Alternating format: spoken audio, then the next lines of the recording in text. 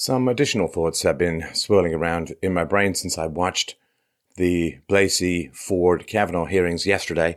I will release them out into the world as orphans of reason in the hopes that they find a good home.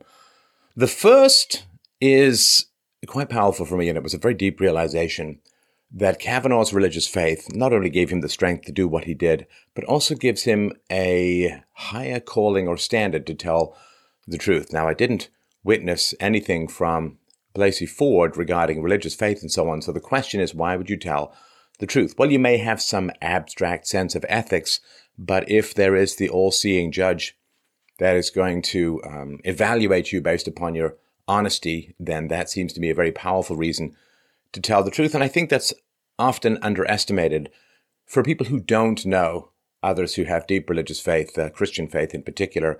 It's hard to understand just what a bedrock and a guiding principle that Christian faith is. And that seemed important to me. And the fundamental question, of course, is if you don't believe in God, if you don't believe in Jesus Christ, why be good?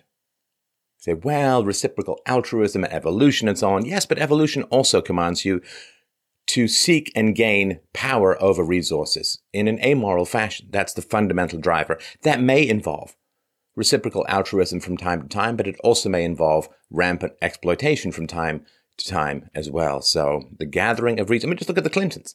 Amoral at best, have gathered hundreds of millions of dollars of resources over the course of their career, not through the most honorable means, I would argue, and Chelsea Clinton does very well, as do the grandchildren they will want for nothing. So if you don't believe in a higher value, if you don't believe in a God, or for me it's philosophy, then why is it that you would fundamentally tell the truth? You will tell your truth when it gives you immediate advantage, but you will also not tell the truth if that also helps you gather resources. That's what evolution commands. So that I thought was interesting. Another thought that I had was Christine Blasey Ford is a well-trained psychologist. She teaches, she has a PhD, she has 2 master's degrees, I believe, a very, very well-trained psychologist. So as a well-trained psychologist, there are things that she would have learned about. One is the unreliability of memory. The unreliability of memory. Memory is not a photocopy. Memory is not a documentary. Memory is an act of emotionally infusing narratives that can either, well, they guide your life for good or ill, to a better or a worse destination. And the malleability of memory is a great failing to some degree in the human mind, but it is also a great advantage in that you can rewrite the stories of your history, the meaning that comes out of your history. You can rewrite it. So rather than it being a lead load on your back, an albatross around your neck, it can become something that vaults you into a higher and more powerful place. So the malleability of memory, a great challenge, but also a great opportunity for those of us who wish to escape the seemingly deterministic paths and train tracks laid out by our history. She would know all about the malleability of memory. She would also know all about the literally unbelievable unreliability of eyewitness testimony. Eyewitness testimony. It's absolutely astonishing. You can find these little videos that ask you questions, right? Like I watched one where it's a detective who's trying to solve a murder. It's like a 30 or 40 second scene. You watch it, you don't notice anything amiss. And then when you play it back, you realize there are 23 things that were changed as the camera panned around. There's a famous one of people watching a basketball game, and then a guy in a gorilla suit walks past. Very few people even notice it. And so eyewitness, extraordinarily unreliable. And she would know all about that. The other thing as well is that she would know, I assume, that the American Psychological Association has strenuously discounted the value of lie detectors. So here we have a woman who knows eyewitness testimony is unreliable, particularly when it's separated by decades, who knows that memory is extraordinarily unreliable, who knows that lie detectors are unreliable, and yet is using all 3 to come to 100% certainty. That is astonishing. The playbook of a smear often has very fuzzy details or inaccessible, quote, facts. So the fuzzy details are there so that you can't provide an alibi. So the fact that there's no location, there's no date, they can't even narrow it down to within a couple of years.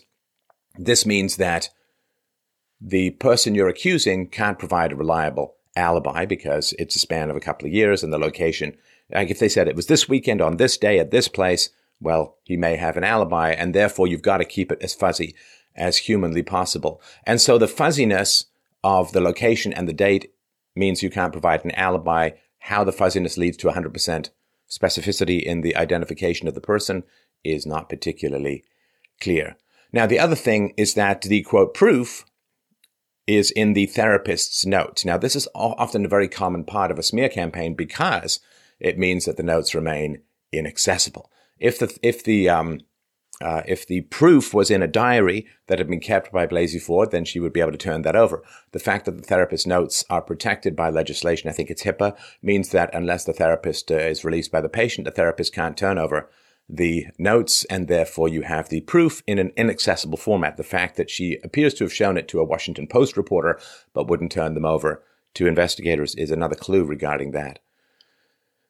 Just wanted to point out as well, boy, that's, if you really want to smear someone, you picked the wrong diary nerd to pick on with Brett Kavanaugh, because the fact that he has detailed calendars going back to when he was 14, man, it's almost like, if I were a religious man, it's almost like God said, keep these calendars, for they shall become helpful in the salvation of the Republic in 40 years' time. And that is really, boy, that's amazing that he would have. And this is something I didn't mention in the live stream last night, but it is important. It's not full evidence of innocence, but boy, it's pretty significant that on the summer in question, he was out of town for all but a couple weekends. And those couple weekends, he has alibis that are pretty solid. So, or at least he has stories about where he went. He has some written down stories about where he was. And so that is kind of important as well. So I talked about the 4 people that Blasey Ford said were witnesses to what happened who all reject what she says. But the fact that he has detailed calendars that place him elsewhere for most of the summer is pretty important. I do want to push back against this weird, syrupy, cloying, claustrophobic, believe women. First of all, that's sexist. To say that women don't lie, women can't lie, is to say that the only liars that exist in the world are men, which is horribly anti-male, of course, horribly sexist. Like if I said, believe men, when it comes to these allegations, believe men and women are all liars, that would be a horrible thing to say. So when you have different moral standards for the genders, when you believe that one gender is perfect and the other gender is always in the wrong, well, that's called rampant sexism. It's a little hard to see because it's anti-male, but believe women is ridiculous because women, shocker, spoiler. If you want to go back to Genesis, you can see the genesis of this realization. Women can lie.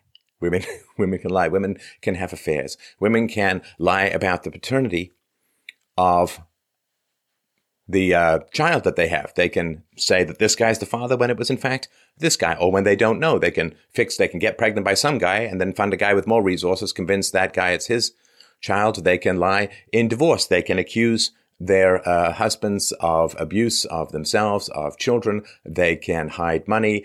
They can hide purchases. They have,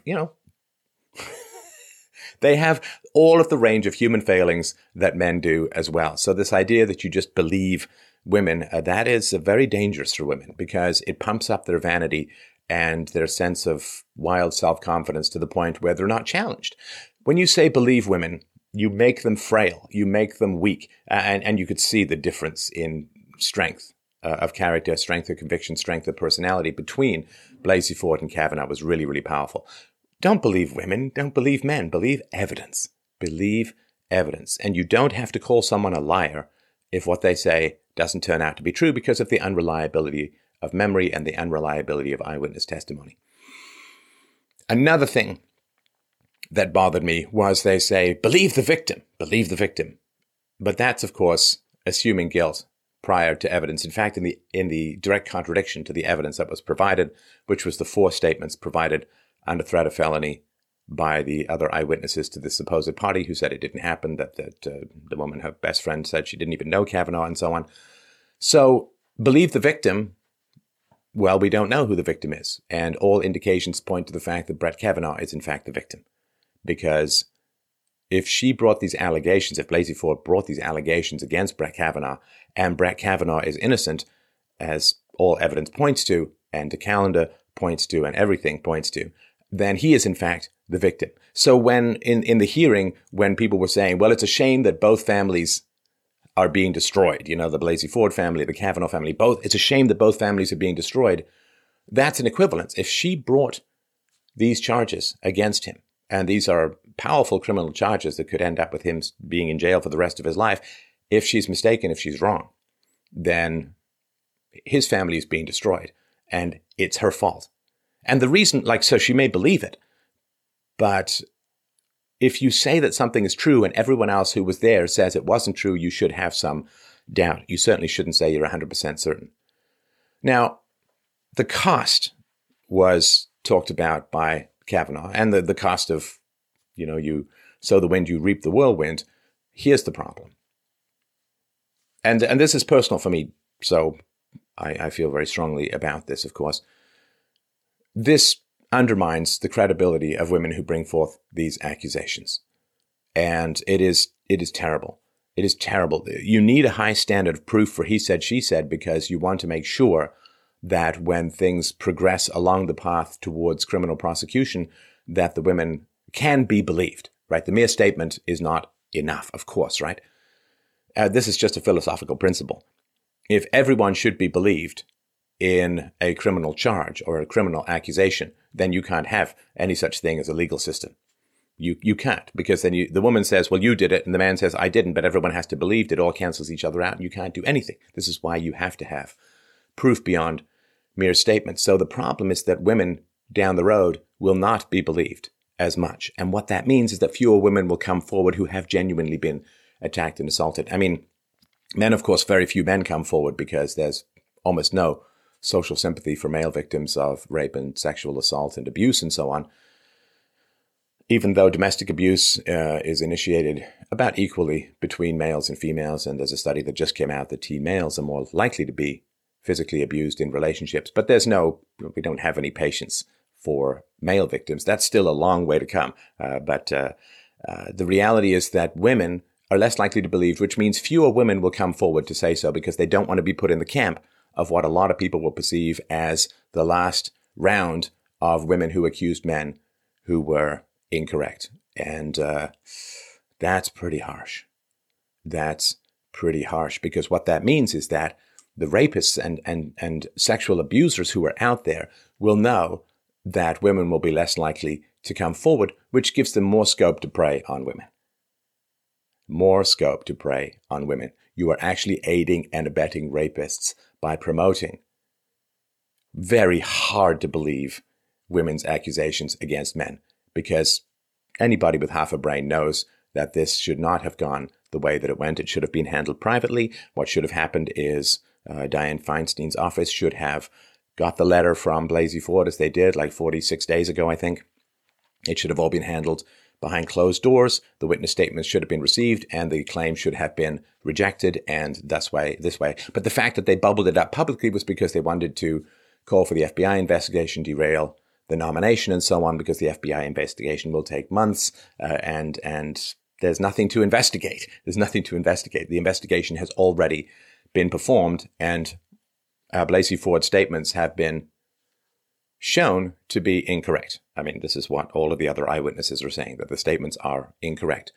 So what that means is that by promoting these statements that no one can really believe, and that the eyewitnesses all have said is false, and that the calendar largely disproves as well, it means that women are going to be less likely to come forward because of this kind of manipulation and this kind of promotion of what seems to be a pretty false narrative. Now, I don't like anything that empowers rapists. I don't like anything that empowers sexual abusers of women. I have a daughter, and it's terrible. It's absolutely terrible. But you see, they don't care, because they're post-Christian, amoral, Darwinian, lustrous after power, and therefore they have no particular moral standards. They will manipulate. They know other people have moral standards, and therefore they will manipulate. Are you calling her a liar? And it's like, it's terrible to call someone a liar. No, it's terrible to call a woman a liar. The fact that everyone's calling Judge Kavanaugh a liar. Well, nobody cares about that, of course, well, except rational people. But I really don't like anything that makes women more reluctant to come forward because it empowers rapists and sexual abusers of women. So this is all, yeah, it's pretty good for rapists, this whole process. You know, like how pedophiles tend to be on the left because the left promotes the welfare state produces single moms, and then pedophiles can date the single moms and have fairly unfettered access to children who they are not biologically related to and can pursue their evil goals. So I wanted to mention that. And the last thing I wanted to mention is that I have absolutely no doubt that Dr. Christine Blasey Ford knows everything there is to know about the most famous experiment in all of psychology called the Milgram experiment. And Stanley Milgram, he was a psychologist at Yale University, conducted an experiment between the conflict between one's own personal conscience and obedience to authority. And this happened in 1963. And of course, in 1963, the World War II had ended almost 2 decades before. The Nuremberg trials had gone on, and a lot of the defenses in the Nuremberg trials of the Nazis was, well, I was ordered to do this. I was ordered to kill the Jews. I was ordered to kill the homosexuals. I was ordered to kill the intellectuals. I was ordered to kill the gypsies. I was ordered to kill the mentally deficient and all the other evil acts of the Nazi regime. Said, well, I was ordered. So, of course, Milgram wanted to find out what had happened. And is this something that was particular to the Germans or to the Nazi regime, or is it something more common? So 1 year after the trial of Adolf Eichmann in Jerusalem, this was in July of 1961, Milgram came up with an experiment designed to answer this question. I mean, were the Eichmann and his accomplices in the Nazi regime, were they just following orders? Could we actually call them willing accomplices or not, right? Is it a particular to Germany, or is it a more common situation? So the way that he devised the experiment, so there would be a participant. They were paid like $4.50 coming in. They were males around 20 to 40. And they were from all sort of ranges, from like minimum wage guys to professionals and so on, a wide swath of people. So what happened was the participant was paired with some other person, and they drew straws or lots to find out who would be the learner and who would be the teacher. And so they brought these two guys in and, basically flip a coin and so on, but it was always fixed so that the participant in the experiment was always the teacher, and the learner was just someone who was pretending to be part of the experiment. So the learner was then taken into another room, and he had these electrodes attached to his arm. Now the teacher, this is the participant in the experiment, the teacher and the researcher went into a room next door. And this contained an electrical shock generator, and there was a row of switches. And they went all the way from 15 volts, which was labeled a slight shock, to 375 volts, which was labeled danger, severe shock, to 450 volts, which had 3 X's, which I guess back in the day meant death. So here's the question he wanted to answer. How far will people go if they're told to increase electrical shocks against others? Because it's going to involve harming another person,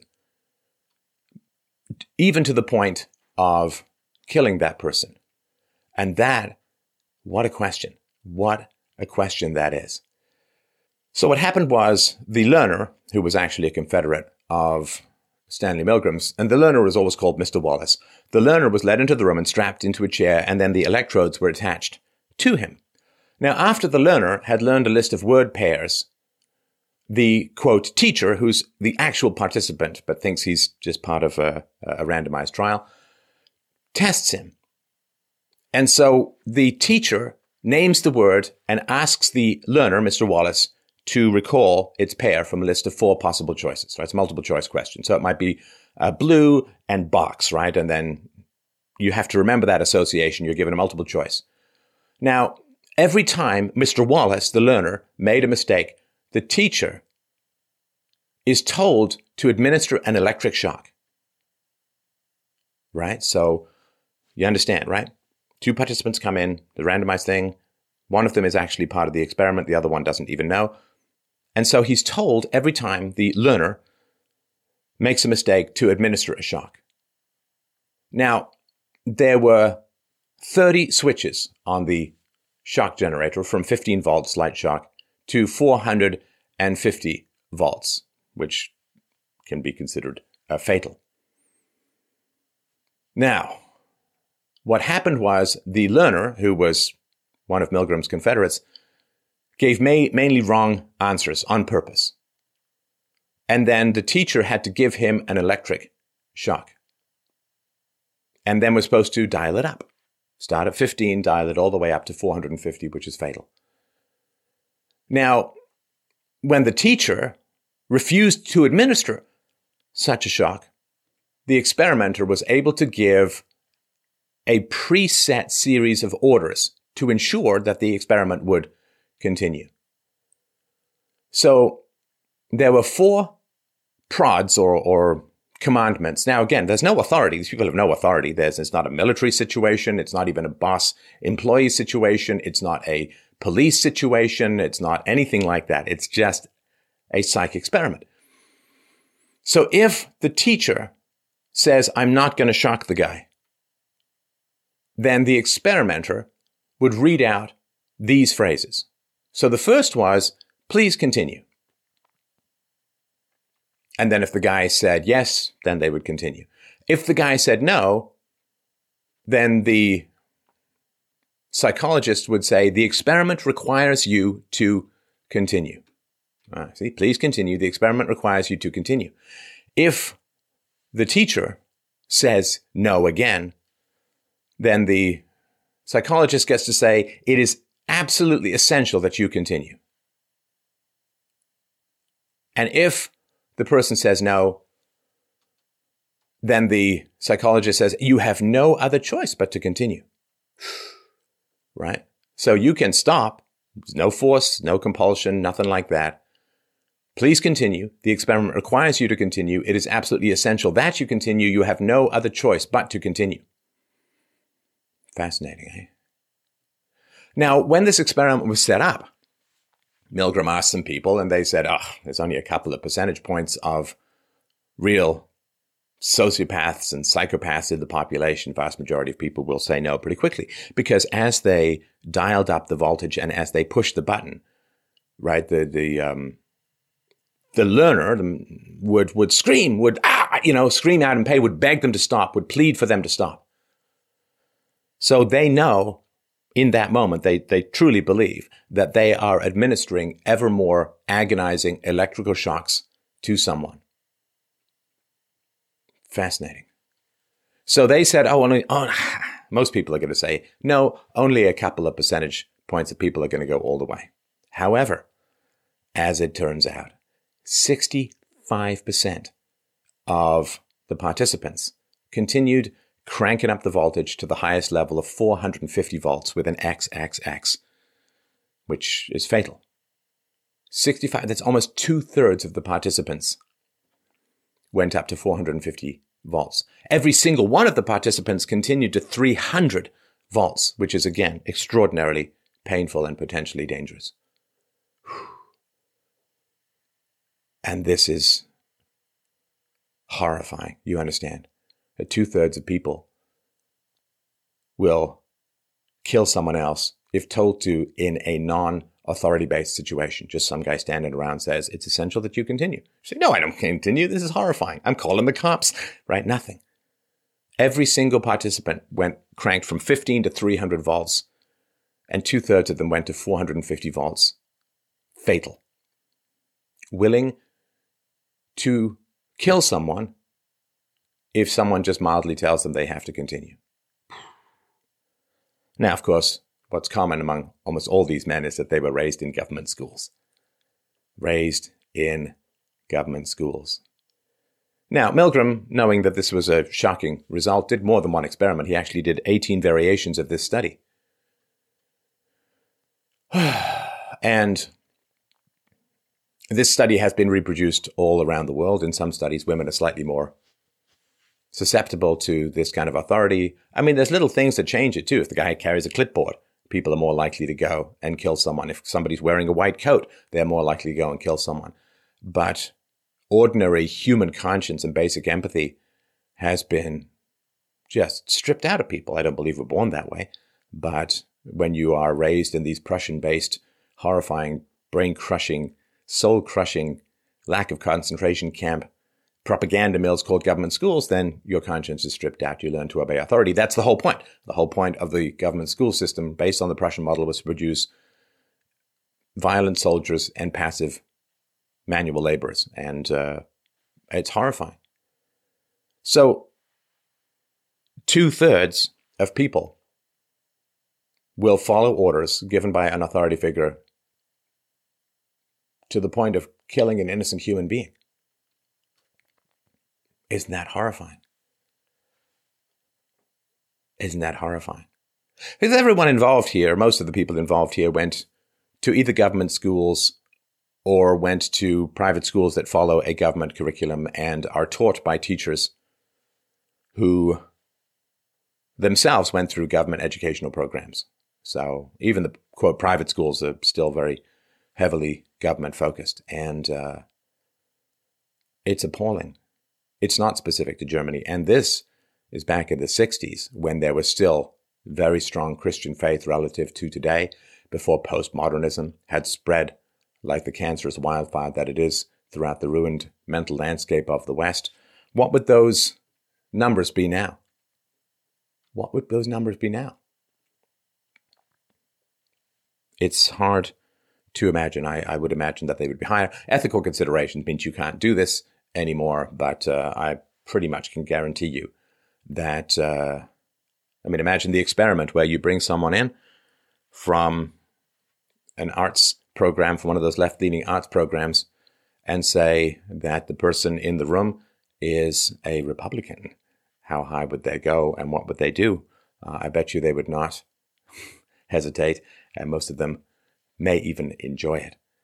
So the reason I'm bringing all of this up is that Christine Blasey Ford knows how susceptible people are to influence from authority figures. She's a staunch Democrat, and I can guarantee you that a lot of high-powered Democrat handlers and fixers and lawyers descended upon her. And I just wonder where she thinks the voltage meter is at the moment.